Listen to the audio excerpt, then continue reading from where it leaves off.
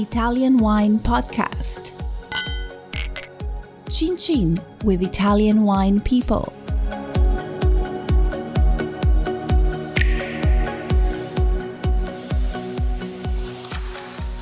Hello, this is the Italian Wine Podcast with me, Monty Waldin. My guest today is Davide Champion, I hope I've got that right, who is the International Sales Manager for Sella e Mosca, which is based in the central northwestern part of the island of Sardinia. Welcome. Thank you. Hello, everybody. Thank you. Hi, Davide. So just remind us exactly where Sardinia is and then exactly where Tenute, Sella and Mosca is located. Well, Sardinia is right in the middle of the Mediterranean Sea, so absolutely not far away from the Tuscany coast, but right in the middle, in a very strategic position, if you want, climate speaking.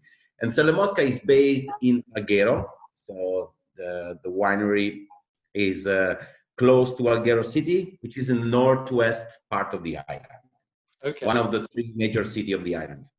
So why is it called Sella and Mosca? Very easy to answer. Mr. Sella and Mr. Mosca are the founders of the company. 1899, they founded the company. Okay, but they were quite sort of interesting characters. They were, as you said, they're from Piemonte, and they were, they were adventurers who ended up on the island, and Yeah.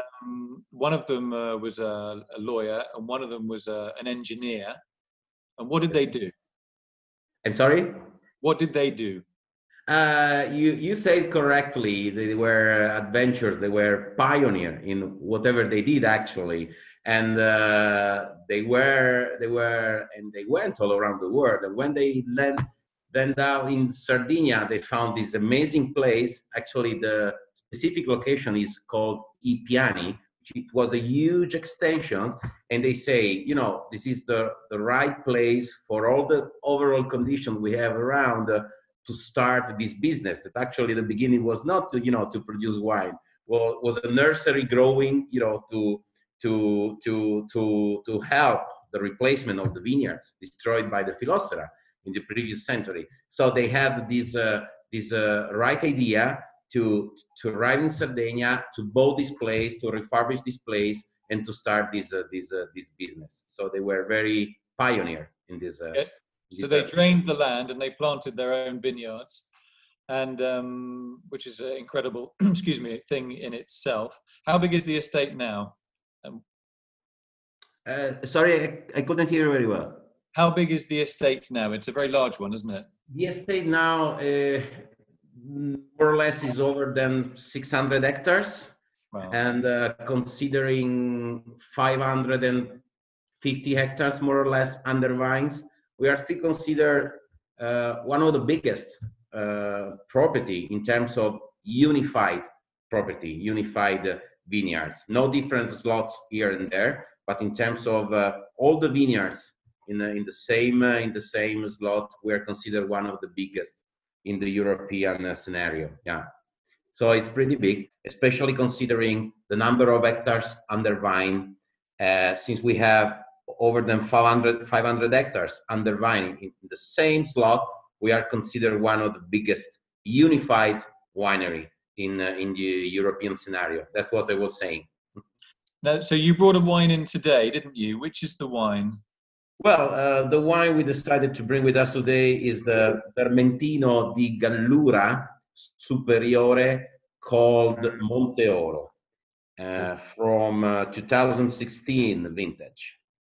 Tell us about that. Is that like a super oaky, rich, fat wine, or is it more of an everyday drink? Well, it's basically considered an everyday drinking wine if you drink the wine pretty young. As I said, it's a 2016 vintage, so pretty aged, but absolutely it's not fat oak wine because it's 100% stainless steel. So it's an interesting evolution of a white wine, a little bit far away from its. Sorry to interrupt you. What is your favorite dish with this unoaked Vermentino? When you're at home, you're relaxing with your family, what do you do? What do you We are think? talking. Okay, we are talking about Sardinia. We are talking about typical food of Sardinia. So I will definitely pair the wine with spaghetti all'aragosta from Alghero. The typical aragosta di Capocaccia would be sort of the lobster pasta with lobster would be, in my opinion, the perfect pairing with this wine. You know. When you cook that at home, how do you do it? Do you grill it, or how do you do that? Oh, it's the lobster you mean to prepare the pasta? Yeah. It's prepared on the padella. I missed the name. Sorry. In the salt in the frying pan. Exactly. It's not grilled before to prepare the sauce for the pasta.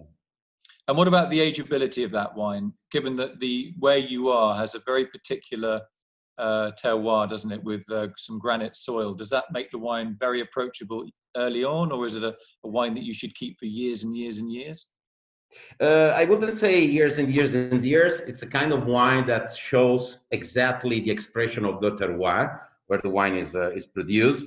As you mentioned correctly, you know, the classic granitic soils makes this Vermentino very different from the others we produce in Sardinia. But you can see, especially with this check we are doing today to taste the wine after a few years, the wine has at the same time a great potential aging. So it depends. You can either drink the wine fresh, but I would suggest at least after 1 year from the production, from the vintage. But the wine can easily age also 4 or 5 years, no problem. Okay. So 2 different options. Okay, and the main markets for this?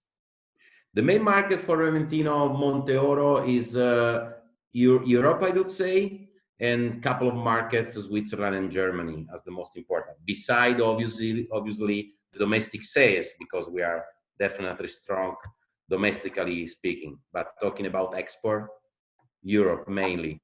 And the market number 3 is Japan. We do a great job in Japan with this Vermentino Monteoro. And is that because of their cuisine? It fits their cuisine very well. Absolutely, yes. These are the basis. But I would say also that years and after years, we did a great promotion and supporting of this wine, especially considering the pairing with the tuna fish preparation.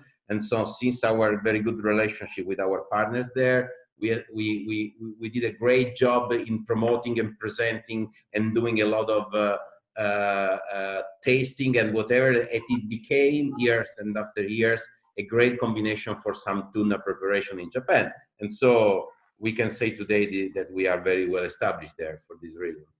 This may sound strange. I'm in Montalcino at the moment, which is obviously, as you know, is in Tuscany. And we probably have more Sardinians in this area than we do Tuscans, for example. A lot of them came over, as you know, in the 60s because they're sheep farming. There's a lot of land here for sheep. And all they talk about when they talk about is food.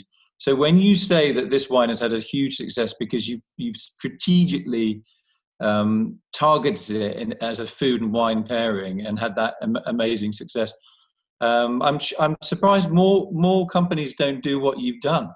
You know, it's a great thing that you've done, and you've obviously had massive success with it. Well done, you guys. Thank you so much.